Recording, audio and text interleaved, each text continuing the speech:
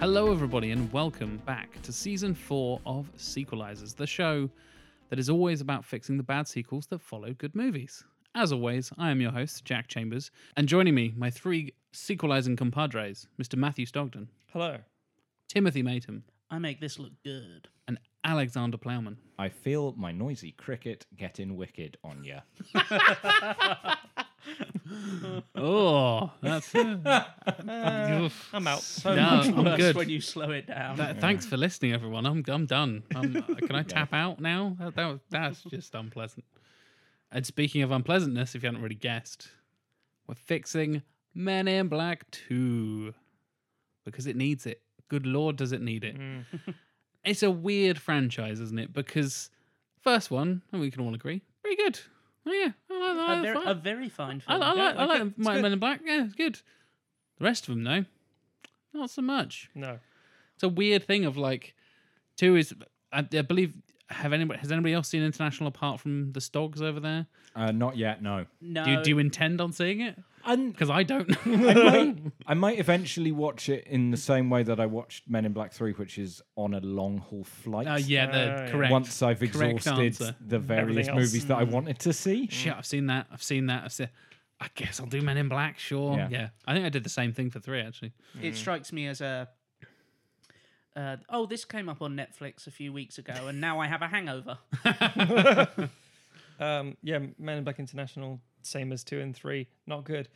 In a weird way, 2 is the worst because it fell so far from grace. International is also the worst because it's also the most boring.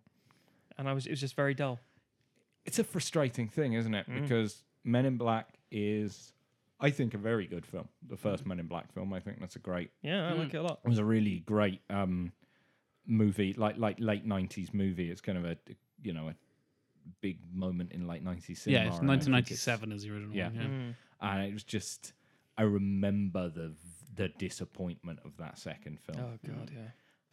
Well, it's interesting because this has been a comparison that's been made online more so recently, but it's been stated that Men in Black is the 1990s equivalent of Ghostbusters. Yeah. I The think same so. level Agreed. of sci-fi. And the thing is, comedic stuff because the people are funny, not necessarily because there's lots of comedy, which is what all the sequels have misinterpreted and made them into straight comedy films that are not funny. Yeah. We talked about this when we did the Ghostbusters episode. We did, We all suddenly realized we're in agreement of like, most of us don't particularly care about Ghostbusters. This is really weird. And it's kind of a thing. It's so revered in pop culture and with the kind of 80s nostalgia vibe that's been happening recently. And like you said, with Men in Black kind of being the 90s equivalent, there's a lot of nostalgia around these kind of comedy sci-fi kind of things. And things like Guardians of the Galaxy, that kind of combining an ensemble cast of funny people and blah, blah, blah, blah, blah. But yeah, this franchise just really shit the bed very quickly. Like Men in Black, the original Men in Black feels very much that it had that kind of bottled lightning appeal. Like it caught the stars at exactly the right time. It caught the culture at the right time. Like there was so much interest in like UFOs and stuff like that in the late 90s. You obviously have X-Files going on and various other things. And it was just it was that real kind of perfect film at the perfect time. It worked really well. It had that kind of, we've mentioned this several times, that kind of Jurassic Park approach where, yes, there is CGI in it, but they mix it with a lot of practical effects. It had, I think, Rick Baker. Rick Baker. I wanted to call him Rich Baker, and I was like, no, Rich that's wrong. Baker. Yeah, it had Rick Baker doing a lot of the alien makeup and stuff like that, and it kind of perfectly nailed the tone. Very similar, like we say, to Ghostbusters, of that kind of, it's funny because the people are funny, but a lot of the situations are not, they're not like comedy set up for the most part. Obviously, you do have like, oh, let's get Will Smith to deliver an alien baby and stuff like that, but it, for the most part, it's quite a straight sci-fi action film that just happens to be very funny. And I think it's very much driven by the chemistry between J and K, Tommy Lee Jones and Will Yes, Smith. yes, entirely. And weirdly enough, I think that's one of the few things that actually carries forward and works in the second film, is that those two are still really quite good, but they've got not much to work with. No. And the fact that Kay is not in a bunch of the movie because he's been neuralized and then comes back and blah blah blah, and you have him as the postal guy Kevin and that whole thing. Tommy Lee Jones does what he can with what he's got, but fuck me, yeah, that they just really kind of don't understand. And I know we've already referenced it a bunch of times. Is what happened with Ghostbusters? They misinterpreted like, oh yeah, they like all the funny stuff. Let's give them more crazy effects and just fill it with effects and jokes, and that's what works. That's what the kids like, right? Like, no, You know what the kids like? Those fucking worm guys. exactly. And the Yeah. talking dog, let's make him basically Kay's partner Jay's partner for the first third of the film. Yeah, exactly. It's interesting when you look at Men in Black 2 because you really get the sense that Men in Black was a hit, and I think people expected Men in Black to do reasonably well, but I don't know if people expected it to be the kind of hit that it was. And then you essentially had people going, well, we've got to make another one, but then scratching their heads about how to do that because Men in Black sort of sets itself up for a sequel, but then sort of doesn't at the end of the first film. So at the end of the first film, you retire Tommy Lee Jones, and then you have Linda Fiorentino come in as the new partner. And that kind of is where the next movie should lead off from. Only you have this thing where it's like people really love Tommy Lee Jones and Will Smith. Yeah. So we've got to bring Tommy Lee Jones back, right? And it's like, okay, but Tommy Lee Jones is now a completely different person. How do we do that? And it's like, well, what about if 1/3 of the way into the film we deneuralize him, and that way we can just reset him to the same character. Fuck it, we just bring him that back. he was at the beginning of. And there's a lot of, I think that the reset mindset, which we've seen as a problem in other sequels. This is the problem in Jaws 2, where it's like, how do we deal with this shark returning to Amity Island? It's like, well, obviously we have to make it so that all of the people on Amity Island have seemingly forgotten about the first shark attack and taken no precautions to deal with that. It's kind of the same thing here in a different way. Is what do we do about, the Will Smith, Tommy Lee Jones thing? Well, what if we just have Tommy Lee Jones forget that he forgot that he was Tommy Lee Jones? And then we can just carry on as normal from the point that we're at the beginning of the film. And that's a real bugbear of mine when it comes to sequels. The undoing of the development of the first film so that you can end up retreading the beats of the first film is one of the cardinal sequel sins, and they commit it here in a really rubbish way, I think. The ending of the original Men in Black is weirdly similar to the end of The Matrix, Yes. where you set up a new status quo for the characters, but it's one that you can't really follow on in a subsequent story because you've so dramatically, like the place they end up is so dramatically different. Like you say, we've sent off Tommy Lee Jones who now has no memory of his time with the Men in Black, and he's off living in, Massachusetts with his girlfriend, that woman that he was cyber stalking for the past 30 years or whatever, and you have a new generation of the Men in Black and stuff like that, and it kind of, like you say, it leads towards a certain type of sequel, and they just completely override it. Well, I think part of the issue here, you've got to think about this in the context of when this film was made. I think that we were making films here at a time when a sequel wasn't a given, and when Hollywood studios didn't assume that they were going to be setting up a franchise. So Men in Black, part of the reason I think it is such a good film is because it is very contained. It doesn't turn around and go, we want to leave this door open here and that window open there so that in the event that we are going to come back to this, we can do another one. That's a problem with 90% of films right now, isn't it? Yeah. Everything is trying to be the next Marvel, the next Star Wars, the next huge franchise. It's like, can't just be one isolated thing. Let's expand it into this huge billion-dollar franchise that nothing ever actually is. Whereas Men in Black was just this one really neat, contained narrative that worked in the context of this standalone movie. And then all of a sudden they have to work a way of doing a second one. And interestingly, this is something that about the deneuralizing thing. I'm pretty sure it came from the cartoon series. There was an episode where they introduced the deneuralizer as a concept.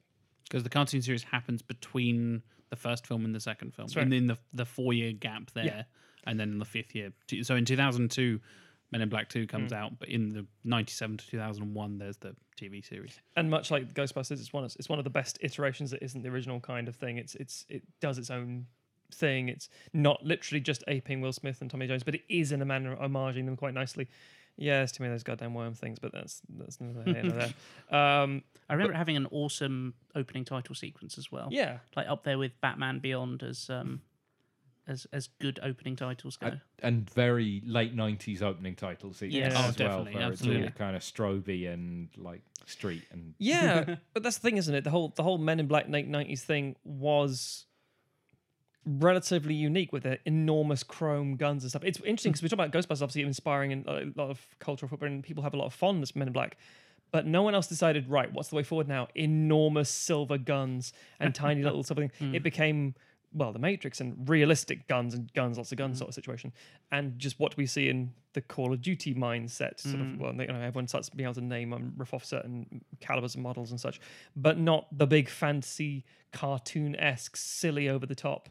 This is clearly a thing to shoot bad guys with. It has that very specific, like late 90s, early 2000s, like vision of what the future looks like, with like the big round screen that they're all looking at, and like you say, the kind of chromy weapons that it's a very kind of like MTV vision of the future, if that makes sense. I have a very particular relationship with Men in Black 2, because to me it is almost the thing that brought my critical faculties online in my memory. Like, you know, if you ask most people who knew me now, and obviously I'm on this podcast, so I think a lot about films and TV and music and all that kind of stuff. But when I was growing up, that was not the case. Like, my family weren't big film people or music people, so I kind of just absorbed what my friends were into and didn't really think about stuff that much. And like that, like 2002, which is when I would have been 16, and obviously it's a time when you're kind of given to start thinking like, oh, maybe I should like think about the media that I'm consuming and stuff like that. And I remember like Men in Black 2 is the first film I can remember walking out of and being like, that was a bad film and I didn't like it. Whereas like previously, like I'd gone to see, you know, you go back 3 years and I'd gone to see Phantom Menace, and I was just like, yes, that was a film and a lot of things happened and I didn't get bored, so I guess it was a good film. And in 2002, you have Men in Black 2 and you have Attack of the Clones. And I think both of those serve to somehow like switch on my brain and go like, no, like don't just watch everything. And then I look at like the films that came out that year and I realize, oh yeah, okay, so later that year I'm like watching Donnie Darko, which came out in October 2002 in the UK, and Road to Perdition, and it is like suddenly just something has got switched on at the back of my brain and gone, you're ready to actually think about the media that you're consuming and maybe aim a little bit higher than just, well, a lot of things happened and I ate the popcorn. It's also the Spider-Man came out as well, so it's like another big like, oh, this is the shift from again the 90s blockbuster, the 90s style action film, to superheroes are starting to be a thing again, very very slowly but shifting there nonetheless. So I have a sort of a similar Men in Black 2 story. I don't think that it was the first film for me where I went, hey, this is like objectively these are like, I think I'd had a couple of films before that, but so I remember, and this is right, of course, by the time it comes out on DVD, this is right around the time of the DVD boom. So I didn't see it in the cinema, but I remember, so it must have been about 2001 that we got our first DVD player. And then in 2002, the IT guy at my dad's work gave him a region unlock code for our DVD player. Of course he did. And he had been importing DVDs from America, and he had Men in Black 2 well before it came out on DVD in the UK, back when that was a thing where films would come out a lot earlier in America. Yes. So I can remember he lent us that and didn't want it and was like, well, you know, you can watch it and if you like it, then you can buy it off of me. And I remember being really excited that we were going to watch Men in Black 2 and potentially buy Men in Black 2 on DVD, and not just any DVD, but one of those weird American DVDs without the little triangle with the age rating on it. Yeah. With an FBI warning at the Yeah, front. yeah. The BBFC. You can't get me, FBI. You have no jurisdiction here. That's sweet, sweet Region 1. And I was there like, oh, yeah, great. And then at the end of the film, we just looked at each other and we were like, nah, that's not worth the £7 he wants for it. It was that moment of crushing disappointment of like, this wasn't good. No. Yeah, I think that's the thing. Like, I'm sure I had seen films before that and been like, oh, this wasn't a good film. But it was such a disappointment after the first one being so... and I can remember, like, kids in my school like learning the dance to Men in Black and stuff like that, and it felt like a real cultural touchstone for people of our age. I can remember being taught the dance in high school. We had dance classes. And, I thought you meant by your mates in the playground, not in fucking like dance in dance class. class. Our PE teacher, who also did dance class, was Was like, it a weirdly sexy alien just like... yeah, our extraterrestrial PE teacher thought it would be a good idea to. Is it called ETPE? Oh, God, that's awful. But yeah, I can remember being taught the dance in dance class. That and Vogue by Madonna. That's all the dancing you need. Yeah. It's interesting because when Men in Black 1 came out, I was 13 and I saw it in the cinema. Loved it. 13 was scared to watch it. Men in Black 2 comes out, I'm 18. I don't give a fuck anymore. I didn't even see it in the cinema. I saw it on... There was a time when you didn't see things in cinemas, Matthew? I don't know. Really? I was busy. Ah. I saw it on DVD afterwards and thought, oh yeah, I was glad I didn't see it in the cinema. This is shit. And it wasn't that it was, not good enough. It's just like, no, this is really, really bad. This is a squandered opportunity. But it's also a really, really weird film. There's so many like things about the making of the film that are so incredibly strange. So, I mean, obviously we'll get more into this stuff a bit later, but some of the things that stuck out to me are the rumored things I find quite interesting, mostly around the villainess, the villain of the role, the antagonist, played by Lara Flynn Boyle, but originally Famke Janssen, except she had to leave because of the death of a family member, I think it was. They actually shot some material with her, but the family member died. She just couldn't carry on. So, understandable, obviously. And she exits the film. Now, Lara Flynn Boyle coming in apparently is because she was going out with Jack Nicholson at the time, and he was going to go on anger management, but it said, yeah, well, I want a job for my girlfriend. Now, again, it's one of those things that's kind of how Hollywood tends to work. Someone leans on Hollywood on some bullshit, but it's just like, okay, so we have this character, I mean, and coming off the back of like Vincent D'Onofrio being so goddamn good as Edgar in the first Men in Black, you have this very dismissible villain played by somebody who hasn't got a lot to do and just ends up sort of ordering people from a distance. There was an article that came out recently, about a month ago, as we're recording this, on Vulture, that was an oral history of the sugar water scene from the first Men in Black, where they like tracked down Vincent D'Onofrio and talked about it, and he talked about how apparently Barry Sonnenfeld has no real interest in actors, which is a weird thing for a director to say. Well, what does that even mean? He is a director of photography who became a director, which, if you know any DPs, that kind of makes sense. They're like more about chasing the light than anything else. George Lucas style, you mean? Yes, yeah. Like he has no real interest in like crafting a performance that an actor gives. And so when D'Onofrio was going for the role, like someone his like agent or something basically said like, I know you're going to want to talk to the director about your performance. Don't. Like, he is not going to be interested. That may result in you not even getting the role if you start talking to him about performance. And so D'Onofrio was like, fair enough, and just went away and crafted this performance and like worked with Rick Baker on the makeup and like creating this very, very physical performance, and then showed up on the first day, did the filming, and Barry Sonnenfeld was like, so that's how you're going to play it? And he's like, yeah, that's how I'm going to play it. Okay. And you end up with one of these like iconic like comedy horror performances. Yeah. And then you come to this film and like the role of Selena is not like, it's that thing of it's a little bit like the Johnny Depp as Jack Sparrow thing. You go back to the first film and if you probably read all the lines that Edgar has, they're probably not actually that interesting or funny, but the performance makes it so. And I think Selena is probably written almost very similar way of just like kind of a villain, nothing very interesting about her. And then Lara Flynn Boyle brings absolutely nothing to the performance as well. It's like she's not got a lot to work with, but like I don't think D'Onofrio probably did either. But he knocked it out of the park. And then you come to this film and you're like, oh, okay. But that also explains the fact that in between these films, Sonnenfeld directed Wild Wild West. And you think, oh, yeah, that's where it went wrong. Yep. You went from Addams Family, amazing, and its sequel, amazing. Men in Black, you're off on a roll. Wild Wild West, and then everything else. Didn't he do a film with Kevin Spacey as a talking cat? Is that him? I'm pretty sure it's- Nine Lives? Like one I'm of Kevin pretty sure Spacey's Nine last Lives. I'm a double check films.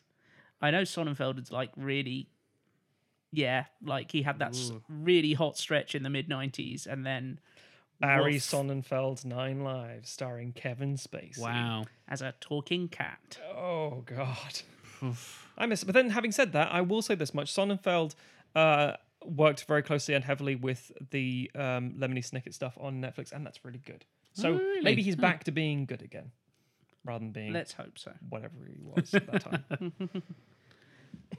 So I hinted at the ups and downs of the franchise earlier. So why don't we get into some Rotten Tomato score guessing, gentlemen? For all 4. Ooh, Shit. Shall we divide this between ourselves again? Oh, what okay. I'm, Yeah. I'm yeah, a- what I'm going Oh. to suggest that we do is that each of us will do a Men in Black film that's not Men in Black 2, and then we will each of us suggest one for Men in Black 2. Alec, I like the way Interesting. you think, sir. I like the cut of your jib, son. Nope, didn't say that. Take that back. Okay, sorry. I like your noisy cricket, Alec. There you go. I like my noisy cricket. Let me see you get wicked with it. Well, maybe later. Depends. Yeah, sequelizes after How dark. you- there we go. So Matt, I'm going to give you Men in Black 1.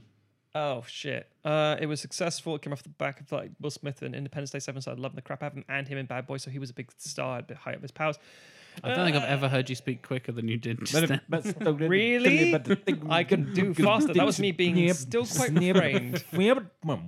Okay, in I'm going to say. I'm going to say it's quite high, but not as high as it deserves to be. Let's say 77. It's higher than that, my friend. Well, fuck you. I'm gonna go like 8. I know it's not my turn. You but just fuck you. said I'm gonna. You go up I want to guess. I'm 'cause competitive. I want to guess because I agree that Stogden lowballed that. I get a critics at the time. That's all I can think of. Yeah, I'm gonna go like 85. Tim, do you want to get in on this and fuck the new system? Fuck the police. Fuck the man. I'm gonna be a coward and go in the middle and say like 81. 92. Oh, Wow. For the first match. Actually, Okay. I'd say that's fair. That's actually a Yeah, fair score. that's a good assessment for that very, very good film. Yeah. Men in Black 3. I'm glad you Next. asked me. Plow, I'll let you take this one. Men in Black 3. I think that probably did better than 2. It is a better film. I would agree that it is a better I'm film is, gonna than go two, yeah, like yeah. around 67. Do you guys want to get on this? Or we No, I fucking respect the rules. Okay. No, You're- yeah, I'd say about there. Yeah, 60. Matt Stogden, you respect the rules, and that is why you will never be a champion of industry. Thank you, JP Morgan. Judge Dredd? You are 1% away. Oh, Plow. shit. 68% for Men in Black Okay. 3. I also think that's fair. Yeah, That's right for that I film. think that's Brolin was pretty good. Jermaine Brolin Clement is surprisingly good in that film. Like, Yeah. yeah. Not that he's not good, but you know what I mean. Like, He's doing an impression. At the end Yeah, of the day. He doesn't get to exactly, do very yeah, much. yeah. Yeah. Bill Hader as undercover Andy Warhol is Yeah, quite yeah, that's quite good. good in that film. It's certainly the strongest sequel that they have made to the original. well, there's a clue for you, Tim, as you guess Men in Black International from earlier this year, year of our Lord 2019. I mean, we are in a little bit of blockbuster fatigue, I'm sure, as far as critics go. I'm going to go quite low. I'm going to say 54. Yeah, The only man in the room who's seen the film goes, with his face. I'm not involved myself because I respect the rules, but also Tim, no. I'm gonna let you finish, but But Men in Black International was the worst Men in Black of all time. yeah, I think Beyonce had the best Men in Black of all time. yeah, way low. Yeah, you're way too fucking Oh, high. really? yeah. 22 Yeah. for Men in Black Ooh, International. Holy crap. Now, the real question is Men in Black 2 or Men in Black International the lowest scoring of the four? I'm calling it. I think Men in Black International is the lowest. Yeah, Okay. I'm also going to go with MIBI. Maybe. Sounds like it's a car insurance Yeah. company or something, doesn't it? Yeah. So, Men in Black 2, gentlemen. What's the scores? What do you reckon? 47. 47. Bold straight in there from Matthew Stockton. Yep. Tim, 37. 37. Alec Plowman. 41. It's 107. If I could just do it right down the middle of Tim and Alec at 39%. To run the gamut of the four, we go 92, 39, 68, and 22%. That kind of fits. Yeah, it will kind of make some. From what I've seen, like I said, I haven't seen International. Have no intention of seeing International. The other three, that kind of syncs up with what I think. In terms of box office, Men in Black 2 did pretty well, but didn't blow the doors off or anything. The first one had a budget of 90 million and a box office of nearly 600, so it's 589. Yeah. And then a slightly higher budget of 140 million for Men in Black 2 and a slightly lower box office of 448 million. So, yeah, not as a huge success as the first one. You've also got to look at where Blockbuster Cinema is at this point, because Men in Black 2 goes up against a whole load of stuff in that year. We were just You've mentioning got Spider-Man and all Two kinds of- Towers. Oh, shit, yeah, Attack of the Clones. Matrix Reload is the year after, isn't it? So it's not that. But think so, there's there's a bunch of stuff happening in the world of Pirates. Is Pirates that year? No, 2012. But all of that stuff is really kicking off anyway. And also, you have to remember that they had to do a few reshoots for Men in Black 2 because of the World Trade Center. Oh, yeah. Yeah, they had to basically scrap the entire finale and change it quite significantly. So we've learned how terrible some of these Men in Black, most of these Men in Black movies are. Third one's Half okay. of them are at least bad. One of them's good. Third one's okay. So let's get around to actually fixing the second one, shall we, gentlemen? I think it's about time we do. Mr. Stogden, why don't you kick us off, please? Okay, let's have a little discussion. No. No, Next. That's wasn't not talking the to idea you. of this podcast. I was at all. talking to the audience who can't talk back. That's the best kind of They can on discussion, Twitter. where I get to talk at them. So basically, we have to cover a few things, mostly the nature of retconning. So the idea is that, as we mentioned earlier, one of the cardinal sins of sequels is the story not being pushed forward, but giving you the exact same thing regurgitated again. To the status quo. Exactly. Everybody's comfortable with it. It's fine. So effectively speaking, one of the biggest fixes is don't do that. To do something new that pushes the story forward, that goes to the next logical step, that evolves both the universe, the characters, etc., etc., etc. And that's what we would like to do. However, we have to address a big issue. So earlier we mentioned how Linda Fiorentino is very good in these films, or in this film, in Men in Black 1. We really enjoyed her performance, and she's then later in Dogma, and everyone's like, oh yeah, this sort of husky-voiced, interesting, confident female character sort of actor sort of thing. Yeah, she's good. She should be doing lots of things. And then she just fucking disappears. Politically speaking, we're going to be very guarded about what we say, because the truth is we don't fucking know. We have no idea. But the truth is that a lot of people have come out and said that she was a very difficult person to work with. One of the conditions of Tommy Lee Jones come back from Men in Black 2 is that she wouldn't be anywhere near this film. And you're like, that's such a strange request. That's a bold, that's a Yeah. very definitive black and white kind of. Yeah. Especially considering most of the scenes with her are with Will Smith. Yeah, that's even weirder. Yeah, So- good point. It's really good. So we're talking about not retconning, but then you have to. I mean, again, the film ends. We mentioned earlier with those two being partners and moving on, and almost the case by case basis of right. Well, now we're gonna get police procedural sort of style show. Maybe who knows what this film's going to be next? But it'll be these two at the center of it. However, even if you rush the schedule and release it like 1999 or maybe just 2000. No one's working with her, and she just literally effectively almost retires from acting. Now, again, we don't want to say why because we don't know, and some people's opinion isn't here. There, other Kevin Smith on like the DVD commentary, for example, for Dogma specifically said, "Hey, you should have gone with Janine Garofalo rather than Fiorentino in the first place," because he was like, "This was a fucking nightmare to work on this film because of her." Even though when it comes out on the film, you can't really tell because it's just a good performance, and we like the character. But it is a problem for us specifically. So how much can we incorporate? How much can we retcon? And again, you want to sort of keep the idea of the character alive, but how do we fix that without just literally saying, and here's a problem. Yeah. And it's worth noting in the kind of, post Me Too times or whatever, that being a quote unquote difficult woman is often code in Hollywood for something very different. But of course, we have no idea what the circumstances of this are. And the fact that it is coming from quite a diverse group of people suggests that maybe she is just a pain in the ass to work with. It doesn't seem like she just got kind of blacklisted. But then equally, Dogma was a Weinstein company production, or a Miramax probably at the time. Yeah. So knows? Who knows? But we do know that she basically stopped acting after this. So we've got a challenge there, because I think we all agree that we would quite like to bring that character Definitely back, and at least not to eliminate her from the film with one throwaway line. Which again was the problem of Men in Black 2, is just saying, oh, she just want to go back to the morgue. Yeah. It's like, that's dumb. But the other thing that we have to address there with that is how we handle Tommy Lee Jones. Correct. Because Carefully, delicately, And with sensually. Boss Coffee.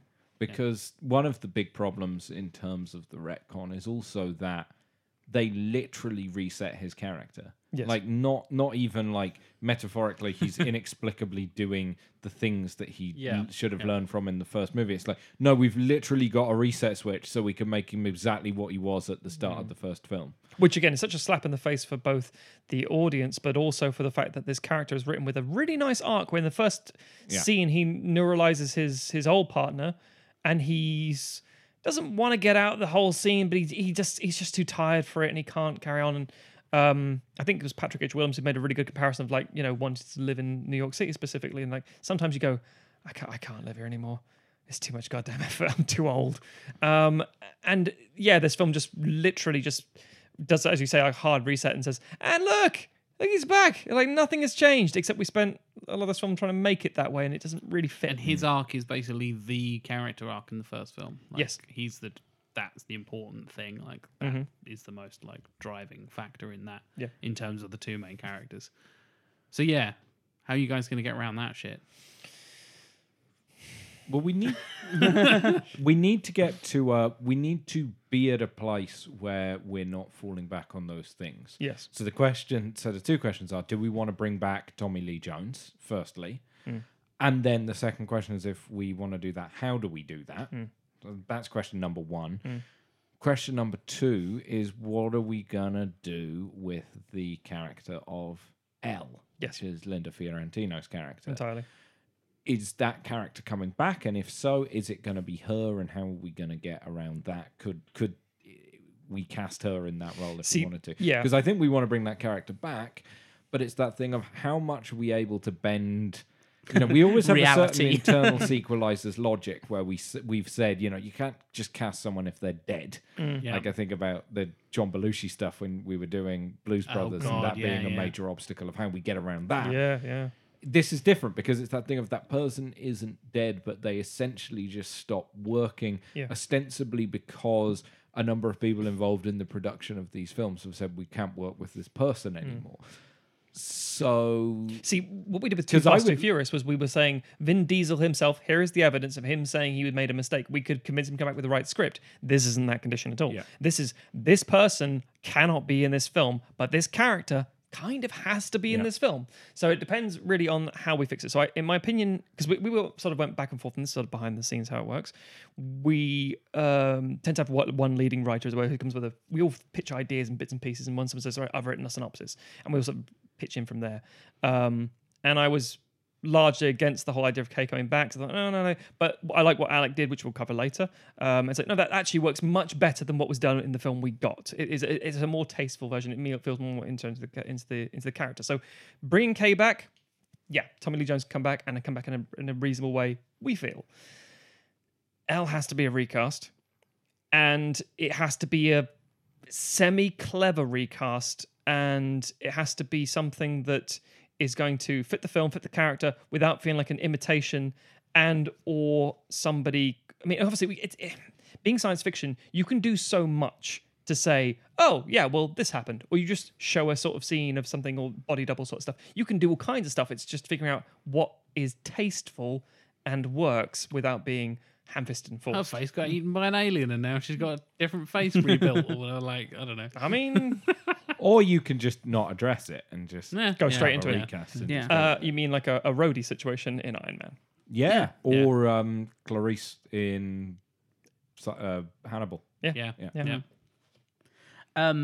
There's actually an actress who we were bouncing around ideas for the villain, and I came up with a bunch of ideas that I'll detail later. And one of the ideas that I believe Matt had was Julia Louis-Dreyfus, and I think she'd actually work quite I well agree. as an Elle replacement. She's basically the same age, like Same sass. same sort of look, and she can do that kind of dry, like deadpan delivery. I think she would work well with Will Smith, and also most importantly, because of the whole Seinfeld stuff, ingrained in the New York nature of everything. I think it feels part of the brickwork. Also, Seinfeld, I'm pretty sure Seinfeld had ended at that point. But even if it hadn't, it didn't matter because, you can't much to do a film. Yeah. I think that would work rather well and be, I hate to say this, that would be a step up in my opinion. Especially considering how fucking funny she is in things like Veep. Most Yeah, recently. Julia It's just- Louis-Dreyfus is amazing. She's yeah. amazing. So that would be, I think it's a good shout. Yeah, I'd go with that. And that's how we fix that problem. So we've hinted at how we're going to fix those problems. I guess it's script time for you, Mr. Plowman. Yeah. So the interesting thing with Men in Black 2 is that while there are some specific problems that we've identified, the bare bones of the story isn't terrible. And I think that with the right treatment, there are some changes, some core changes that you have to make. So I'm working with what we've got here, essentially, but tweaking it to implement these changes that I think are going to make the movie a bit more of a Men in Black sequel. So, 5 years after the events of the original film, agents J and L are called to investigate the murder of an alien MIB agent, Ben, at a New York pizzeria. The waitress who witnessed the incident tells them that the murderers are the Selene, a hive mind of aliens with a wasp-like power structure led by Selena, and have taken the form of human beings. She says that they were looking for something called the Light of Zartha, and that before killing Ben, they unsuccessfully interrogated him for information. Elle neuralizes the waitress, and they return to Men in Black headquarters. Reporting to Chief Zed, Jay and Elle are informed that the Light of Zartha is nothing new to the MIB. In fact, Jay's former partner, Agent K, handled the case back in the 70s. And there's the tie back to K. Nice, nice. K, along with a handful of top agents, was entrusted to protect the immensely powerful light by the Zarthan queen, Lorana, lest it come into the possession of her nemesis, Selena. Ben, the alien murdered in the diner, was the last living agent aware of the Light of Zarthan's location other than K. Zed tells J and L that they need to reach K before the Selene do. He says that K left instructions for the MIB in the event of the Light of Zarthan case reopening to retrieve some of his personal effects from an encoded location. Decoding K's instructions, J and L are led to a locker at Grand Central Station, which contains K's old video rental card, as well as a society of tiny aliens who worship the card as their deity, repeating a seemingly nonsensical chant around it in apparent prayer. L takes the card, and they return to Men in Black headquarters. Frustrated by this apparent dead end, and with the clock ticking down, Zed makes a drastic decision.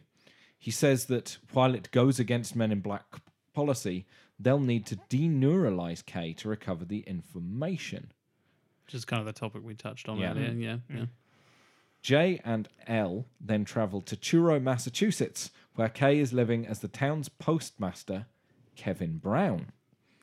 Upon meeting up with Kevin, J attempts to convince him that he's a former Men in Black agent by proving that his colleagues are aliens. But stony-faced Kevin has none of it. The discussion is halted, however, by the arrival of the Selene, who lay the post office to waste. J, L, and Kevin manage to escape, and the Selene reason that their next move will be to return to Men in Black headquarters.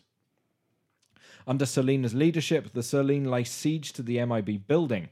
In a tense conversation with Chief Zed, Selena reveals that the seemingly altruistic Zarthans were actually intergalactic empire builders who secretly colonized the Serene and stole the Light of Zarthan, which is actually named the Light of Selene, from them. So basically, they're the British.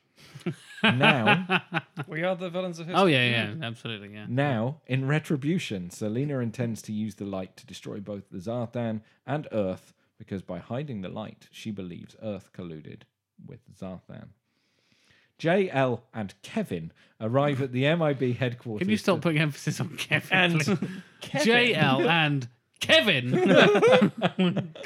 Guys, we need to talk about Kevin. Hey! Thank you for listening, everybody. Good night. See you in a couple of weeks. Yeah. JL and arrive at the MIB headquarters to find it taken over by the Selene. In the final act of the film, they have to sneak around Die Hard style to get to the deneuralizer. That was Tim's idea, which I like. No very shoes, much. yeah. Yeah. Everybody just takes their shoes off for no reason. This was Tim's suggestion. I was very keen on that. In the final act of the film, they have to sneak around Die Hard style to get to the deneuralizer and restore Kay's memories. They do, and Kay, no longer Kevin, is revived. However, he then reveals that he neuralized himself after the original Light of Zarthan incident to protect the information from falling into the wrong hands. At that moment, Jay and Kay are rumbled by Selena. Furious that the location of the Light of Zarthan remains unknown, she decides to destroy Men in Black headquarters in retaliation. But as she is about to wreak havoc, Elle realizes that Kay's video card is the Light of Zarthan. That's why the Locker-dwelling aliens worshipped it as a god. She repeats the Locker-dwelling alien's seeming nonsense incantation and activates the light and directs it at Selena. With Selena subdued and control restored, the Zarthan are brought to justice for their colonization of the Selene in intergalactic court. Because that's a thing, why not? Zed reveals that the MIB cannot re-neuralize Kay. He's been through the process so many times now that he'd be left permanently brain damaged. So he becomes the first MIB retiree with a full knowledge of the scum of the universe. Which is great if we need to bring him back for another sequel. Nice. Okay. So there we go. So I think that the things that we were keen to address there is that it was important to bring in Elle and actually make her a presence. I didn't really elaborate in the script how we were going to do that, but I feel that one thing that might be quite interesting there is if you had Will Smith in this role of sort of coming to terms with his role now as being a fully fledged MIB agent and feeling like he has to be the mentor that Kay was to him. The reluctant mentor kind of role, yeah, that makes sense. Yeah. But trying to be a bit more of a hard ass than he is and it not coming naturally to him. And this causes tension between the two. Meanwhile, we see that Elle is actually picking up on things that he isn't because he's in this mindset. So she's the one who's interested in the video card, for example, which he sees no relevance to and dismisses. And kind of learns, Will Smith learns at the end of the film that he sort of has to be himself and he has to be willing to be more of a partner and to actually let somebody in, which kind of ties back into the thing we were talking about in the first film, which is he's kind of a loner. So he's not really had to deal with people and this idea that he then all of a sudden has to be a people person. So we get some different... Or an alien person, I guess. Yeah, well, same difference. We're all part of the same galaxy, right? We're all God's children in the dark. Yeah. So, I guess, sure. His quizzical looks around. Pastor Tim once again. So, and then of course you've got how you address the Tommy Lee Jones situation, and I thought it would be much more fun if we just kept him as Kevin the Postmaster. That would be, Rather than having to... We get this entirely different dynamic, and we make him a bit of a bit player compared to the other two. He's the third part in this. They are the partnership, and he is kind of something... He's Joe Pesci in Lethal Weapon 3. Yeah. So he kind of plays that role, and I love the idea that Tommy Lee Jones' character is just so stubborn that after not being Like that he doesn't at all believe that aliens are a thing, and that you have this idea of his continued disbelief and justification of the situation and rationalization of it up to the point that it becomes entirely ridiculous. And then the final sort of big fix there is addressing the weak villain problem. I've tried to give Selena a bit more of an actual motivation for being a bad guy rather than just your kind of moo-ha-ha take over the galaxy nonsense, which is that let's give the bad guy motivation and make them a bit more relatable and create a stronger villain out of it. But essentially, strapping that into the bare bones of the passable script that you had for Men in Black 2, I think you can get a slightly better film out of it. I think it's also worth noting that we have completely junked the very meager love story Yes, that yes. Yeah, Will thank Smith God, has in the yeah. film, because they don't do, like, they give it not enough time to be even like, you've got Rosario Dawson, who is a very charismatic actress, like, given basically nothing to do, and aside from hang out with some worms. And not fall asleep, apparently, because they will put themselves in her. Yeah, oh So God. weird.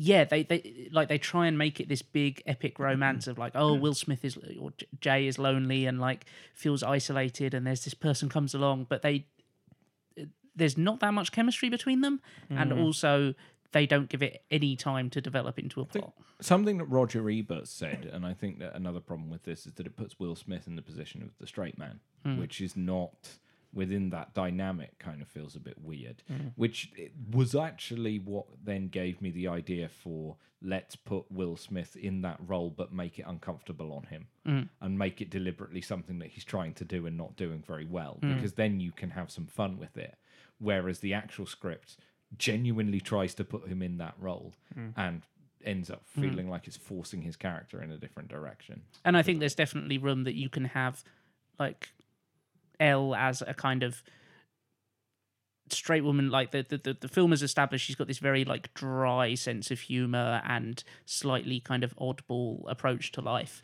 and then you have him being a little bit more like bombastic, almost kind of trying to prove himself as this kind of veteran mentor figure, and feeling like he needs to play up to that. I think that would work with Will Smith really I think well. you're going to get basically, again, like a lot of these films where you describe a situation, scenario, or scene and say to yourself, this is good. It's just a bit, it's vanilla. It's like, yeah, that's the point. You give them the backdrop that's very straightforward for them to bring a lot of themselves to it. And again, a riffing Will Smith coming to terms with, I should be more Will Smith, and a Julia Louis-Dreyfus being just constant. Again, sounds silly. Just height difference alone. It's going to be really funny to watch on screen. And then in the background, Tommy Lee Jones in shorts with his hands in his pockets saying, I'm not touching anything. Yeah. It's the kind of thing that it's hard to describe that kind of comedy, but it's the thing that's like, if you have that kind of triple chemistry going on, that could be really, really good. Yeah, Tommy Lee Jones in the background being like, it's probably hallucinogens in the water. Yeah. Or something like that. Like, Because if you said to someone, pitch Men in Black without having seen the film, it's like, okay, Tommy Lee Jones, the guy from The Fugitive? Hey, P-Pan, right off this end. Yeah, that guy. And then the guy from Independence Day. Whoa. Jeff Goldblum? Yeah, those two. And to be fair, that would be also just as weird a pairing. But that's the point. And wasn't that going to be Chris O'Donnell at one point? Yeah. Chris O'Donnell Yep. turned it down because he thought it was Batman too Forever. similar to Robin Yeah. as a role. Idiot. And then did Vertical Limit. Now, Sorry, O'Donnell. So yeah, it is one Not of those things sorry. I think that sells itself because it's the things we try to get across the audience. We describe a pitch or a casting call or something we've made.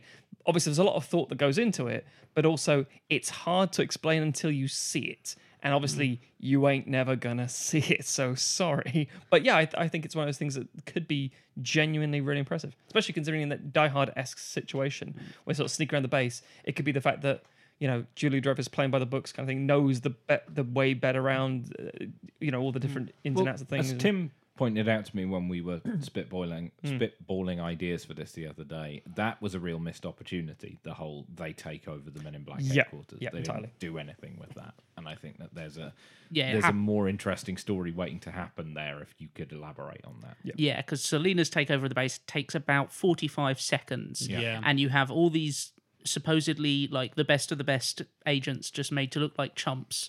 Yeah, And like you have a base full of aliens and alien technology and Like, how do you not make that an interesting sequence? And you have Yeah. Barry Sonnenfeld directing it. Like, what the hell? which again is all of Men in Black International. None of it is. It's like you have all the opportunity to do so many interesting creative things, and you're like, oh, that's what you did. Okay, yeah, great, well done. Talking about things that we've chopped out, a lot less of the repeated jokes, because that is the other thing that really holds back Men in Black 2. It's the fact that they just go back to the same well over and over. And I think Alec very wisely kept in the two bits that are actually pretty funny, which is the locker full of aliens and the Tommy Lee Jones's co-workers all being aliens, because you've got to keep Biz Markie in there beatboxing. Yeah, true. So that leaves the last thing to be fixed and the last sequelizer to fix it. Mr. Matum, over to you, sir. Yeah, I kind of wanted to delve more into the problem of the villain. We've mentioned that, like, Lara Flynn Boyle is not good in this film, but she also isn't given much to do. The kind of the Selena alien is not particularly inspired. And we also have Johnny Knoxville as just a terrible comedy sidekick. That's a weird thing about this film, just to interject quickly. Johnny is that, Knoxville, yeah, isn't it? because it's like, hey, Jackass is the thing. Yeah, let's absolutely get why, this. yeah. Let's get this trendy man into bringing the kids. That's his entire fucking career, isn't it? Just, Yeah. Jackass is the thing. It's- They got a new Jackass film out. Put him in another movie. Fuck Did off. you just say Johnny Cash? No, maybe. I think you did. I think you just went Johnny Cash is the thing. Put him in a new movie. I mean, yeah. Imagine if Johnny Cash had been in this film. Johnny Cash is the man in black. Why is he not in Oh this my movie? God. That's a really good How have point. we not done that before? It's because Michael Jackson was already Oh, in it, God. ruining it with Can his I weirdness. just make that a fix? Can we take out Jackson and put in Johnny Cash? Yes. Because Cash isn't dead, so that makes sense. I mean he is now, but Yeah. he's not then. Yeah. No, Yeah. at that time, yeah. He just went home. Was that was that I don't believe Elvis is dead? Like No, I conspiracy think theory? they're Like, all Cash dead. is still alive. I think people who are alive are dead. Speaking of which, I thought Rip Torn was dead, but now he is dead, so sorry. Yeah, R.I.P. R.I.P. Rip. R.I.P. Torn. Speaking of the villain, this is partly I'm sinking all in. out of faith.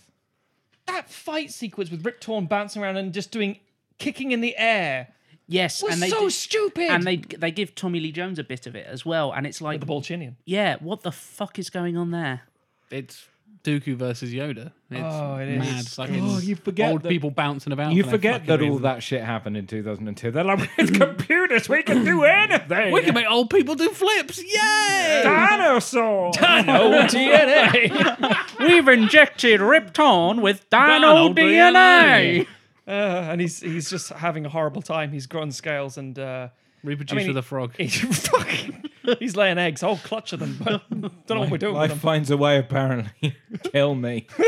Rip Torn does move in herds. Duck, dip, dive, dodge, and dino DNA. Yes.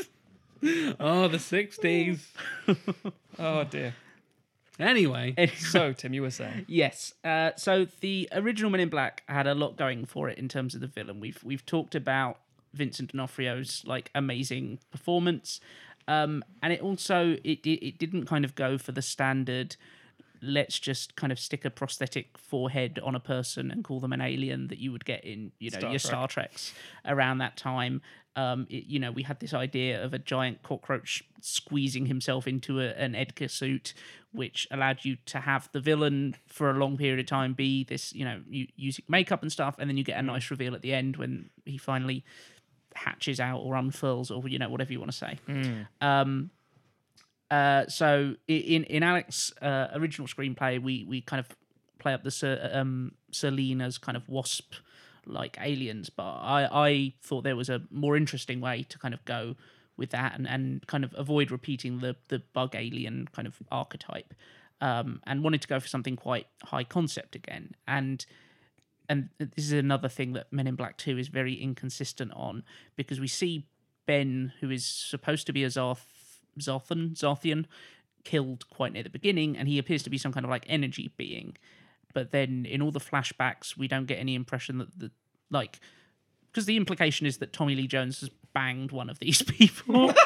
And it's like, well, if they're just made of light, how did that happen? And like, how is Rosario Dawson half energy being? Like, anyway. Yeah.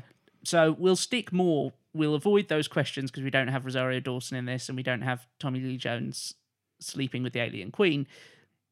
So do let's we? stick, or do we? So we Let's stick that in there. The alien queen from Aliens. Because when you said Oh no, we do keep that in, but we're okay, not good. just not Get not- away from Kevin, you bitch. Just going. Just the veil there. I find that weird. Is that Kevin salivating? Why the is alien she queen laying getting an it. egg inside of me? So we're going to stick with the idea of the Zarthians being like an energy being, which, as with most sci-fi, they represent in the film by them being sort of made of light. Is the brief glimpse that we see of Ben. So that makes sense. yeah, Physics, right? Go. physics exactly. Don't so watch Men in Black International. Yeah. Um, I don't plan on doing it anyway, let alone now that I've heard you say that. The bad guys have a similar thing, but not well done. and it's a thing that we see in lots of science fiction of just these kind of beings made of light and stuff like that. And I thought a fun kind of counter to this would be having the Selene be beings made of sound. So that they arrive on Earth as kind of like a radio transmission and almost like take over the mind of the person who hears them. So we get a kind of body snatcher style kind of people being possessed by these aliens, which allows them to kind of hide in public. You know, we can do perhaps some like special effects on the eyes or something, but it allows us to keep the budget relatively low until you want to do something big and spectacular. And it also it presents a unique problem for the Men in Black, because if you've got host humans who are just being taken over, then you don't necessarily want to just blow them into smithereens. And it means that there is, you know, you can have some interesting like Sonic style attacks when they attack the post office, for example. And of course, when they take over the Men in Black building, you can have that kind of infiltration. Possessing the becomes- agents and stuff. Yeah, definitely. Again, these guys have not seen Men in Black International. If you're thinking to yourself, I know this story. No, you don't. They don't know. Carry on. That all happens in where we just writing international accidentally. A little bit. Okay, good. But Oh. they do it very badly and very inconsistently. It's Spider-Man 3 all over again. And then, you know, we can have during the final battle, we can give some exposition of like, oh well, they can exist outside of a host body for a little while. So then we can have Selena forced out of the human host body, and you get a big CGI climax with a fun-looking energy alien that, you know, eventually gets blown up using the light and then, you know, some smart. Matt's giggling at climax with an energy aim. That's what Tommy Lee Jones did. Climax. Oh, dear. And so the other thing this leads to talking about is the casting, because we'd have various people being possessed by the aliens and have, you know, Selena be the chief one. And I thought it would be interesting, especially as we're having this idea of like, oh, it's an older case from back in the 70s or whenever, when, you know, Tommy Lee Jones was a younger agent and stuff like that, to have the kind of the main host be an actress of roughly his age and kind of play up that angle. It gets us some more of that kind of generational conflict that we get in the first film and a little bit in this one as well. And most of the actresses who've come from that era have probably not ever got to play a villain, so we get some fun kind of playing against interesting. type. I hadn't even thought about that angle to it. Yeah. So I bounced a lot of ideas around. Some of the people on my list were Barbara Streisand, Jane Fonda, or Sissy Spacek, who I thought could all be kind of interesting. But the one that I settled on was Sally Field, Interesting. Okay, yeah. who Aunt May Mark 2.0. Of all the choices of which one. I think at that time, the audience know her surely just as Forrest Gump's mum. So, Yeah. Yeah, Yeah. fun side fact, I used to be on a pub quiz team called Sally Field of Dreams. I just throw that out there. She's someone who can do comedy and who can do more serious fare. She can sing, because from back when she was the Flying Nun, in case we want to do something like with the audio abilities and have a... Is that was by Barbara Streisand as well? That was also why Barbara Streisand was in the mix. You see, you're talking about people who are of the same generation Oh, God. and sing. Here we go. Go on, throw it out Sound there. from the 70s. Have you considered Carrie Fisher?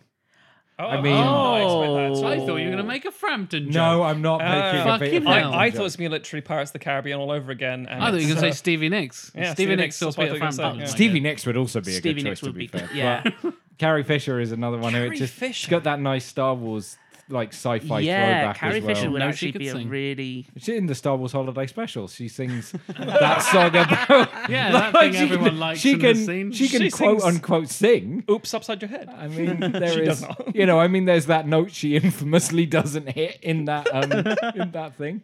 But you know, she Carrie can Fisher's sing. I mean, I like Sally Field. bit. That was a good shout. Carrie Fisher's now torn me because of the whole alien link. Oh, well, the shit. other reason I went with Sally Field is because she and Tommy Lee Jones had actually starred together in Backroads from 1981, and I quite like the idea of just that kind of slightly little meta angle of let's bring them together, except It's having nice them. reuniting cast. I'll, Yeah. I'll tell you why I'm throwing Fisher into the mix, and I think it's a Because you have a hard on for Star hashtag Wars. justice for Carrie. Yeah. But I feel like Sally Field is recognized for being great. Carrie Fisher was great, not just for Star Wars, but Yeah. as a script doctor and as in other roles that she played in her own writing, etc., etc. I would love to give her a bit of glory, a bit of a research. Actually, Phrasing, I'm going to man, reword Jesus. Give her that. a I would CGI love to Give her a climax. bit. Because at that time she was in probably Well, she'd have done. Austin Powers cameo stuff. She'd have done When Harry Met Sally. She was in that, wasn't she? Yeah, well, she Yeah. does That a was a while bunch of back. cameo stuff because Yeah. Postcards from the Edge comes out in the late 80s, which gives her a kind of career boost, and Yeah. then she shows up in some things. But yeah, I'm going to leave it entirely up to you. I because mean, both are you great shouts, but you have thrown me because Carrie Fisher is such a great shout. So Throw it to Jack. Get it. off yeah, our yeah, hands. Jack yeah, as our 'Cause then we're- adjudicator. producer and- man.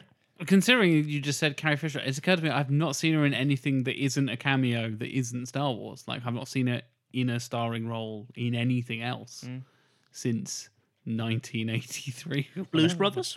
She wasn't starring. She was still cameo. Yeah, Oh, that's yeah. Still a cameo, role, yeah. She pops up occasionally and stuff. So yeah, I quite like the idea of giving her a bit of a shout out. That's a bit interesting twist. I wasn't like I said, I was expecting Stevie Nicks or Peter Bloody Frampton. So, right, guys. Sound of the 70s. Peter Frampton in drag. That's the joke I was expecting. And you were like, Voice of Peter Frampton, body double Stevie Nicks. Jesus Christ. Yeah, Yeah, I think that's an interesting twist. I like it. I like it. Given somebody who, like you said, has kind of gone underappreciated in many ways in Hollywood, and then given a bit of a shout out. providing that all the jokes around Carrie Fisher's character Are not Star Wars. are cleverly Yes. written and Yeah. aren't literally the Well, you guys are writing it, so you'll be fine. would we? We likes us some Star Wars. We make some stupid references. You're pretty short. Oh, for, fuck off. Julia Louis Zarth. Dreyfus. for being made human? of light. Why did the Celine? Why is there this one random scene where we've glued Danish pastries to her head? If my memory is serving me, it would also mean that she would not be the only former Star Wars member having a weird role in a 2002 film, because I believe that is when Jay and Silent Bob Oh, Strike Back come out. the cock And we knocker, have yeah. Mark Hamill as the cock knocker. That's the Carrie- real best film of 2002. Carrie right? Fisher's the nun in that, isn't she? Yeah, she is. Yes, yeah. Another cameo role. Exactly, yeah. She's a cameo in fucking everything, but yeah. Never Yeah. again. So, yeah. A Carrie Fisher villain. Yeah, that's interesting. Yeah. Yeah. So we fixed Men in Black 2. And if you have opinions about Men in Black 2, dear listeners of ours, you can contact us on the various social medias. Sequelizers on basically everything: Twitter, Facebook, Instagram, all the usual good stuff. If you have longer complaints, questions, anything like that, sequelizers@gmail.com is the place to send it to.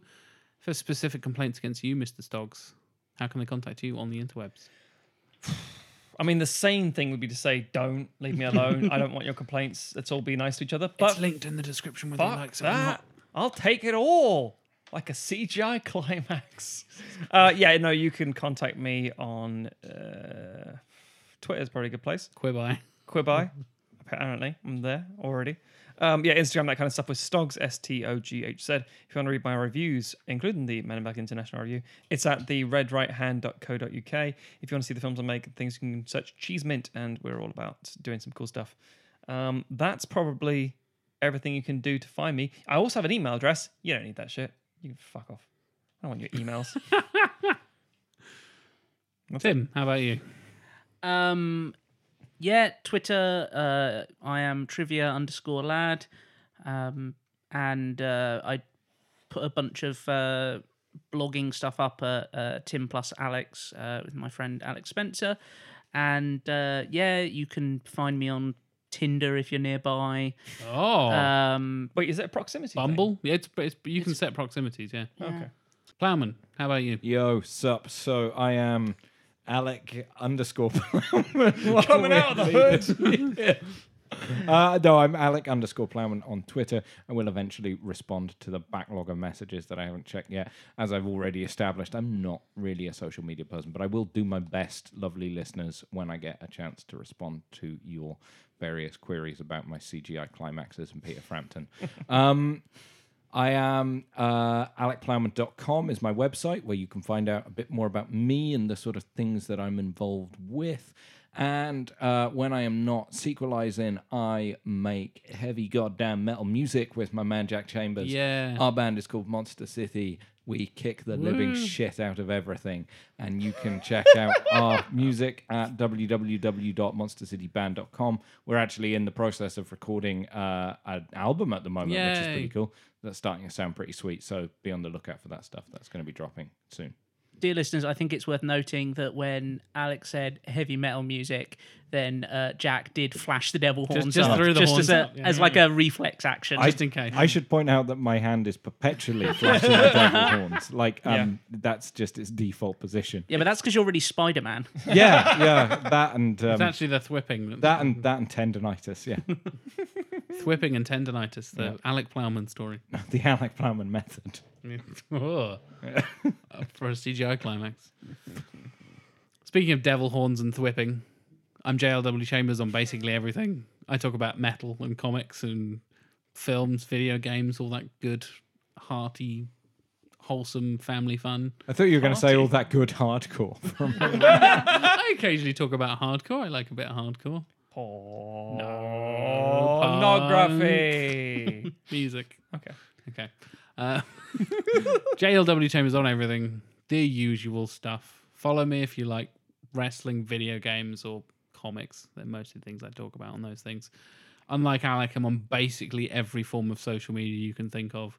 I think I've just signed up for Quibi, whatever that is. Yeah, can I say, if you do want to get a message to me, your best bet is to send it to Jack, and then he will tell me. And then when I see him in person, I'll go, "Hey man, look at this! I printed this out for you." But like, oh, lovely. I will write you a handwritten response, and then Jack will get your address and post it to me. Just before we go, put it into perspective.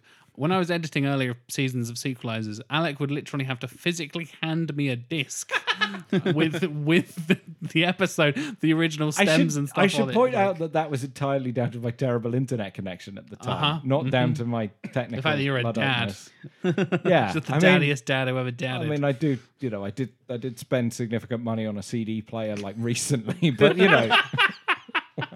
You can also contact Alec Plowman by attaching your message to a pigeon and sending it to me. I would like to say, I really wish we had a PO box, because if people wrote to us, I could physically write them back, and that's much more appropriate. I think we can set one up, right? Probably. Yeah. Alex calligraphy Let's is do that, gorgeous. and then people can actually write me letters, and I will. No, they'll just send you pigeons now and expect you to bite the head off of it or something like that.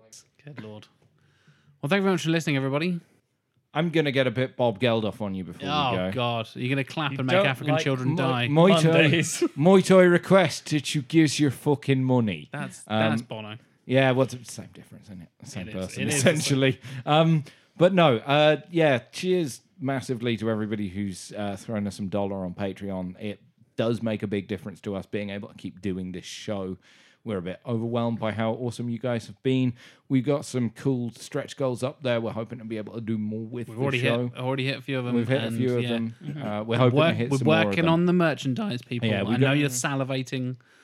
but we're working on it. We We're got going to some- get some bibs for you. It's fine. Yeah, we got some fun ideas. Just bibs. They're cheaper than t-shirts. Now let me just throw this at you, okay, guys? Because someone bought it for me as a ridiculous present once. A bib. Have you ever seen a cock bib?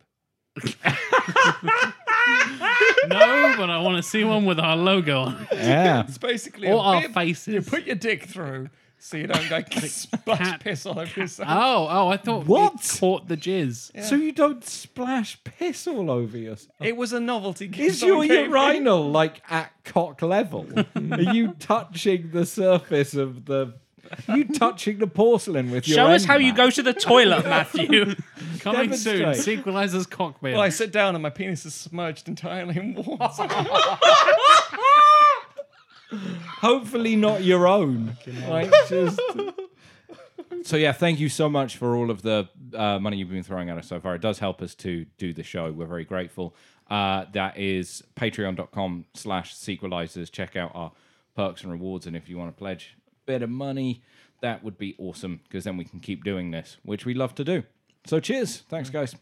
And for anyone who's considering doing it, there is a lot of content on there now. A lot of extra bits and pieces. So you'll get access instantaneously to some cool stuff. Outtakes, show notes, all the bonus stuff you got to look forward to. Yeah. We got some fun ideas coming up as well. We're going to be doing yeah. some different content ideas and things. Thank you for listening, everybody. We'll see you very soon when we continue season 4 of Sequelizer. I keep thinking about those fucking aliens and Men in Black. Is it the Bullchidian? It's the Bolchinian every fucking time. What is that? Because is that the same race that Hugh Jackman is in movie 43? It's so frustrating that it is just like we've run out of ideas. That's Yeah. just And is it that he is called a Bolchinian, or is that what Will Smith happens to call him, and therefore he's being No, racist? that's the name of the alien species.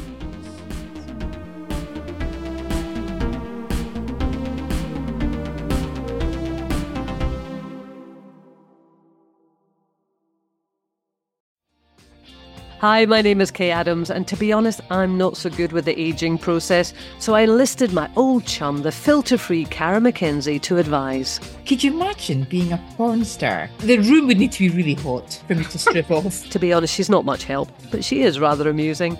And along with some great guests, Joe Brand, Andy Oliver, Anton Dubeck, Ruth Langsford, and Craig Revel-Horwood, darling, we are learning how to be 60. Listen wherever you get your podcasts.